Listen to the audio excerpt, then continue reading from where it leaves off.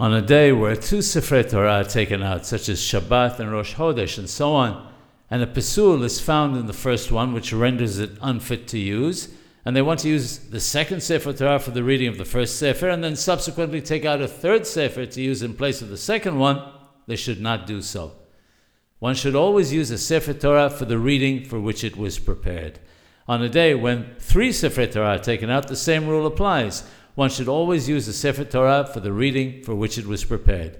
Similarly, if a Sefer Torah was switched and they opened the one that was prepared for the later reading, they should close it and take the other Sefer Torah to read from. One should read from each one the portion that it was prepared for.